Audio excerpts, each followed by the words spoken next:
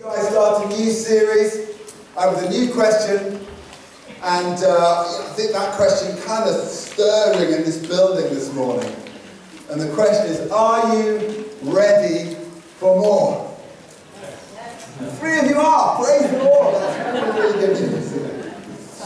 You know, and it goes something like this. We're all extremely grateful, deeply grateful for everything that God has done for us and in us and around us. We are. But we are well aware we need more. And we instinctively know that there is more to come. And that there is more available. And we definitely need more. In essence, we need more of God. We need more of His wisdom and guidance. We need more of His peace and joy. Yes. And we need more of His presence and power. We just need more. Hence the question, are you ready for more? Yes. And as I work my way through this series, I've taken the liberty of assuming that the answer is yes. Okay. So here's the big challenge. And it goes something like this. If you want more of the Lord in your life, what is it going to take? What are we going to need to do? What needs to change? What do we need to press into? I'll ask it like this for you. If you want to see an increase of His power and influence in your life, what are you going to have to do to prepare the way and to open the door? Great question. I'm good at asking questions. Well, I'm good at asking them, answering them, I'll let you determine. But I'm good at asking questions. Here's another one. This is for us as a church. If we want more of His tangible, manifest presence, and if we want more of His transforming breakthrough power in our church, then what environment are we going to have to create to facilitate that?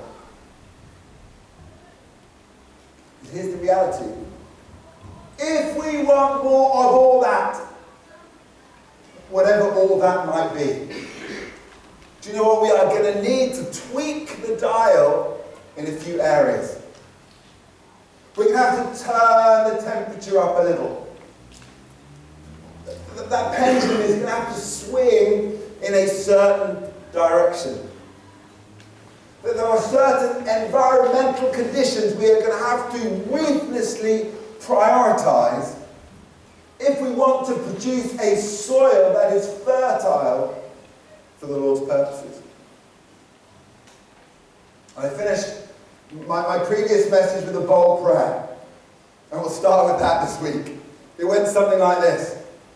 Lord, I recognize that I need more of you.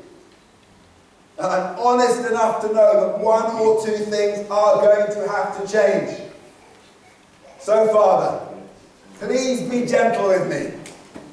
But here I am, ready for more. And I'll say amen to that prayer. Okay, so what are the environmental conditions that we need to cultivate if we want more? In what directions does that pendulum need to swing? Which dials need a little bit of a tweak? Now, as a church, we have identified 6 key kingdom culture values. This is not new. I preached through these before. I'm increasingly convinced that there is so much power in this list. We're talking about values here that Jesus taught and that Jesus modeled. We're talking about values that describe the nature of the kingdom and how we operate within it. Here's my list on the screen. It's on the display over there. 6 qualities. Number 1, positively positive. Number 2, always full of grace. Number 3, radically responsive. Oh, I'm looking forward to preaching my way down this list. Number 4 is naturally supernatural. Number 5 is the fear of the Lord. Number 6 is the spirit of faith. And the idea is this, in our context, that there are things that we can proactively do to prepare the ground and to open the door, to make room for Him. You know, this is how we cultivate a fertile soil, healthy conditions, an atmosphere right for the more of the Lord. We're going to spend the next few weeks leading up to Christmas working our way down that list. This week, we are going to roll up our sleeves and we are going to cover the first 2, which is positively positive and always full of grace. I have to do 2 together because Christmas comes in the way. I've got 6 weeks, 5 weeks. So the first 2 are positively positive and always full of grace. Before we start, I just want to press a pause right there. Don't you want to live there? Positively positive, always full of grace. Doesn't that sound good? Anyone else have a strong conviction that your church should be positively positive and always full of grace? Just breathe that in for a second. Pray a very simple prayer. Yes, please. Well, so here's the plan. What we're going to work through this morning. 3 things. First of all, we're going to look at why our kingdom culture, particularly in these 2 areas, is so countercultural. And then secondly, we're going to look at what positively positive and always full of grace look like worked out in our context. And then thirdly, right at the end, we'll look at how that leads to more, because that's our question, right? So why is positively positive countercultural? Well, here's what I've spotted. I've come to the conclusion, at the ripe old age of 54, I've come to the conclusion that there is just so much negativity out there. Is that just me? Anyone ever watch the 9 o'clock news and leave with the feeling of the warm fuzzies? No. Anyone else detected an antichrist spirit in the world which is systematically challenging and opposing and breaking things? Yes. Anyone else noticed an exponential increase in brazen, unfiltered opinion? An insensitive, ignorant critique, and how quick people are to pull others down without knowing any of the context. I'd say there are 2 main causes for this avalanche of negativity. It's always the same 2. It's the enemy, and it's me. And that includes you, by the way, before you laugh too loud at that. Firstly, the enemy is going to try to sow his negative seeds and weeds in your fertile garden bed. John 10:10, the thief cometh but to steal and to kill and to destroy. The enemy loves negativity. He thrives on it. And he will do anything he can to stir it. Doubt and fear and anxiety, competition and criticism, offense and strife and division, all of those seeds flourish in a negative environment. And then secondly, we as human beings tend to see through 2 powerful lenses. The first one is magnifying the negative, and the second one is disqualifying the positive. But both of those are distortional thinking patterns. I preached on these in length in the past. I think that by default we dwell on the negative until it drags us down into negativity. And strangely, But I think habitually we exclude and minimize and disqualify anything positive. I love Joyce Meyer line. How come it works something like this? It's human nature to routinely ignore the 97 good things that happen to us in a day, while allowing the 3 negative ones to dominate and depress. Anyone else like that? And here's the danger. We keep sabotaging our own lives by habitually looking through these 2 lenses, magnifying the negative and disqualifying the positive. Therefore, driving our thoughts is the point in a negative direction. And we've got a whole world full of people doing just that, with the enemy whipping them on. But here's the good news. And if you didn't pick this up through the songs we sang this morning, you were asleep or weren't listening. We serve the King of Kings and the Lord of Lords. We serve the sovereign and supreme one, who is above all and before all and master of all. We serve the one who loves us with an unconditional, unfailing love, as demonstrated once and for all on the cross. We serve the one who won a crushing and absolute victory over sin and death and demonic darkness as he marched out of that empty tomb. We serve the one who has redeemed us with his own blood, given us vibrant new life, and liberated us into total freedom and filled us with his life-giving spirit. And so as Christians, we get to stand in light, not darkness, in hope, not despair, in faith, not fear, in victory, not defeat, and in bold optimism rather than perpetual, intoxicating, strangulating pessimism.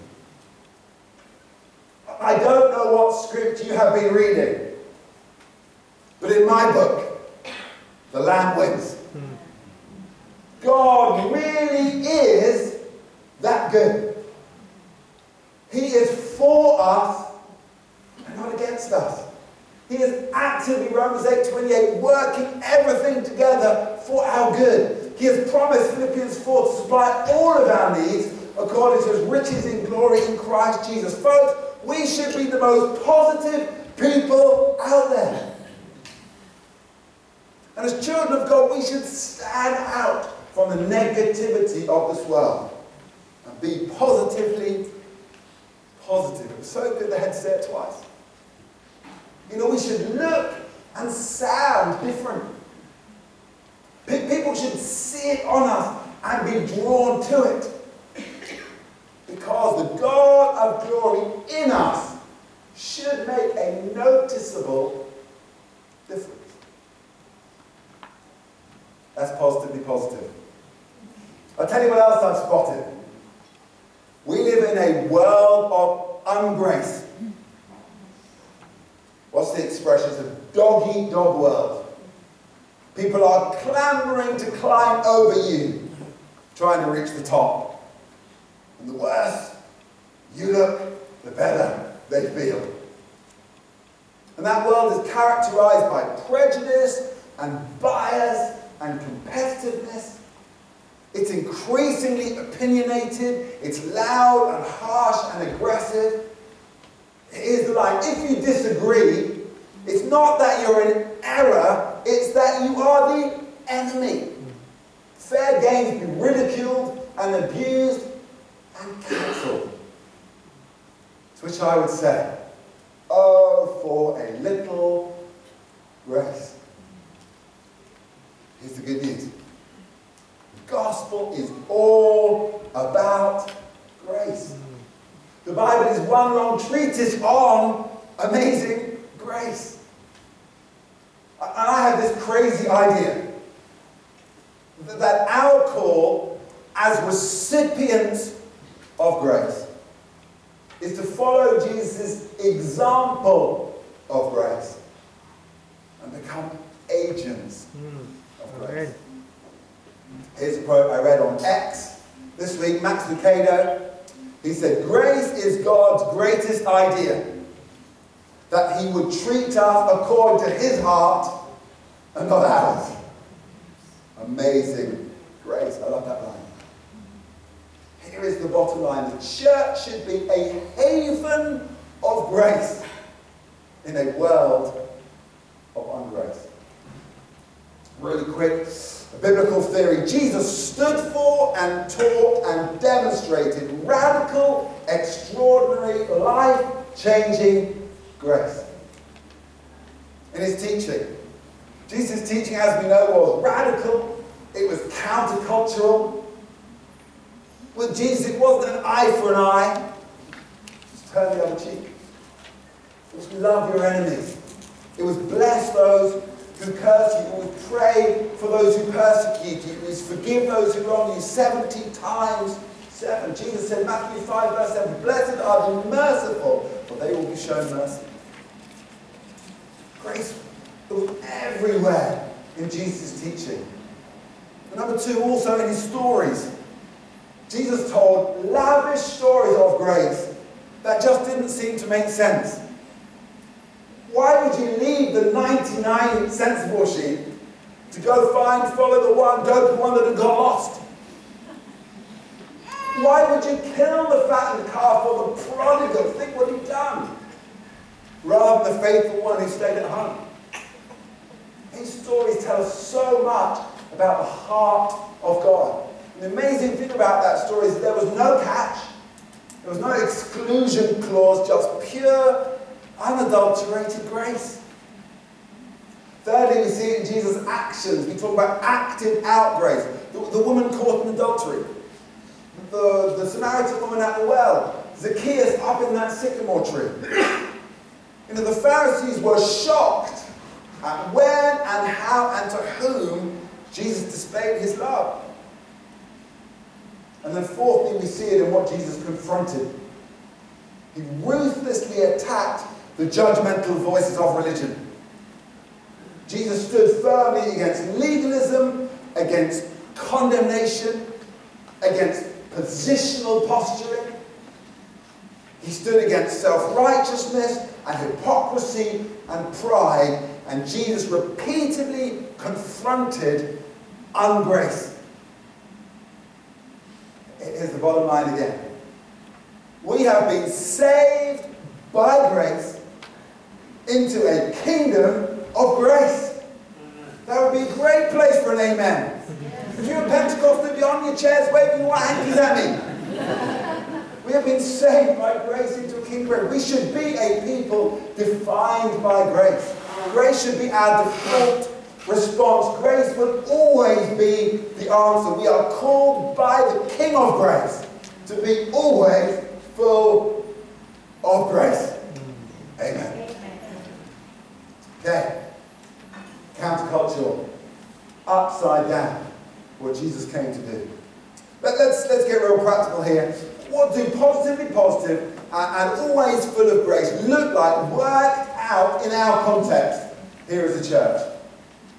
We'll start again with positively positive. What does it mean to be positively positive within your church family? I have 7 ideas. Boom, I'm going to hit you with these.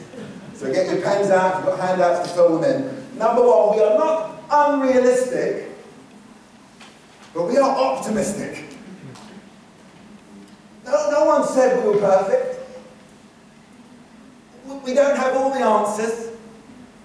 But we have a great God. That is where we hang our hat. Number 2, we always choose to build up rather than tear down. Again, this is counter-cultural. I have a theory that no one comes to church to be beaten up. We're already well aware, too aware of our own inadequacy. What did Paul say? 1 Corinthians 8 verse 1. Knowledge puffs up, but love builds up. And a positively positive atmosphere is constantly building. Number 3, we will be unstintingly encouraging. What's the line I parrot often? You know, I hope that you leave this morning feeling an inch or 2 taller, a pound or 2 lighter, and just a little stronger, freer, and bolder. You know, encouragement is a powerful force, and I hereby commission all of you to unleash it lavishly in our positively positive atmosphere. Number 4, positively positive looks for the gold in the dirt. Negatively negative is looking for the dirt in the gold, and is very good at finding it and spreading it all over social media. But love believes the best. It doesn't assume the worst. Again, so countercultural. You know, that we first seek to understand. That we first walk a mile in their shoes. So I found it so much better to ask questions than to make hasty assumptions. Because there's gold in that heart. How do I know? Because God put it there. Number 5. God, there's so much in this lot. I could preach a 25-week series on this. That's next week. Number 5, we recognize it's more important for us to be one than for me to be proved right. Amen. Or to get my way, or to manipulate towards my preferences. You see, though being right gratifies the flesh in the moment, it is overrated. Being one in Christ, being one in the Spirit, being one in His kingdom purposes is the doorway to the blessing and anointing of heaven. Psalm 133. Number 6. Positively positive looks beyond the circumstance which may appear to be negative and instead points people to Jesus. You know, the Lord is more than enough. He is our rock and fortress. His grace is always sufficient. His promises are yes and amen in Christ. And our perspective shifts when we see Jesus. Our circumstances look different when we put Jesus right slap bang in the middle of them. You know, we can choose what we stare at. And my advice would be to fix your eyes, not on those negative circumstances. Fix your eyes on Jesus, who is the author and finisher and perfecter of our faith. And last number 7, positively positive. We purpose to be a promise people, not merely a problem people. I have a shock revelation for you. Where there are people, there will always be problems. Sorry to burst your bubble.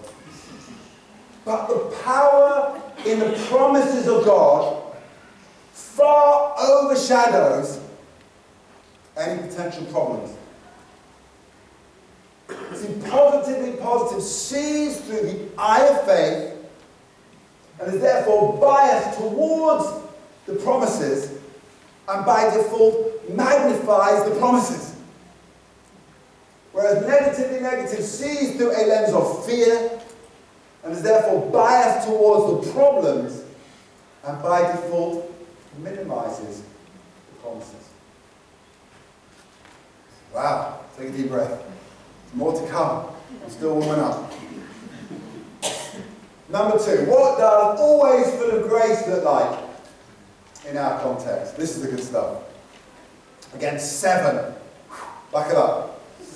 Number 1, we look with compassion at people's hurting hearts rather than judging their affected attitudes and behaviours. I'm going to read that again. We look with compassion at people's hurting hearts rather than judging their affected attitudes and behaviours. Doesn't that sound just like Jesus? Which means we don't make hasty snap judgments, but choose grace always. See, ungrace arrogantly assumes it knows, but always full of grace, humbly seeks first to understand. And it asks lots of questions rather than throwing around opinions. Grace takes the time to discern what grace sees, rather than judging what the natural eye sees. Number 2, I love this one. People, always full of grace. People always get the right response from us, whatever they throw at us. This is a great challenge right here. But this means that we love first, and we ask questions later. But this means that our love is prepared to bounce back time and time and time again. This means that we forgive 70 times 7 and staunchly refuse to take offense. This means we bless by default, and we resist the temptation to curse. Because the ungrace lashes out, and it overreacts, and it jumps to conclusions, whereas always full of grace pauses and discerns and chooses to respond out of spirit rather than flesh. Number 3, always full of grace is demonstrates the power of grace by consistent outpourings of kindness. Which means that everyone receives a warm welcome. Everyone leaves feeling valued. People in a mess feel at home. Again, doesn't it sound like Jesus? Why? Because grace reaches down and picks people up, rather than looking down on them with the condemning glare that they are used to. Number 4, always full of grace has an implicit understanding that everyone is on a journey, and we can't expect everyone to be in the same place. Don't judge or criticize or alienate people because they're not perfect yet. Grace reaches out to meet people right where they are. Here's a line. Grace doesn't so much demand change as facilitate change. Because again, here's the mindset. Everyone is on a journey, and we have the privilege of helping them to take a step forward. And you see, grace opened those doors, whereas judgment and prejudice and condemnation and criticism closed them. You're doing well. Hang in there. Number 5. This one's for me. We humbly accept we're only ever one raspberry from needing grace ourselves. I couldn't think of a better way of expressing it. Ain't that the truth? And because that is the case, we willingly offer others the grace we ourselves would dearly love to receive. Number 6, nearly there. Truth must never be divorced from its partner, grace. Remember John 1, verses 14, 15, 16, which said Jesus came full of grace and truth. So truth must always be expressed with grace, point people towards grace, and offer grace. See, even when showing tough love, Jesus always offered the path to redemption. But equally, when he was offering people the path to redemption, he also always told the truth. When we're caught in adultery, then neither do I condemn you, Jesus said. But go, sin no more. Grace, truth. And last one, number 7, always full of grace, challenges ungrace. He chases it out. Jesus did. He cleansed the temple courts with a whip. He corrected the Pharisees at every turn. So let's work together to cultivate that soil and to pluck out any graceless weeds. People are demonstrating ungrace. Call them out. Okay. Whew. You're looking at bit shell-shocked. You okay? Quite terrified when daylight's out of you. Okay, let's get to the really, that was good. This is really good. How does all of that lead to more? How does it lead to more? Much I could say, but just quickly. Primarily, positivity and grace help people to open up rather than close down. You see, negativity and condemnation erect walls, but positivity and grace pull them down.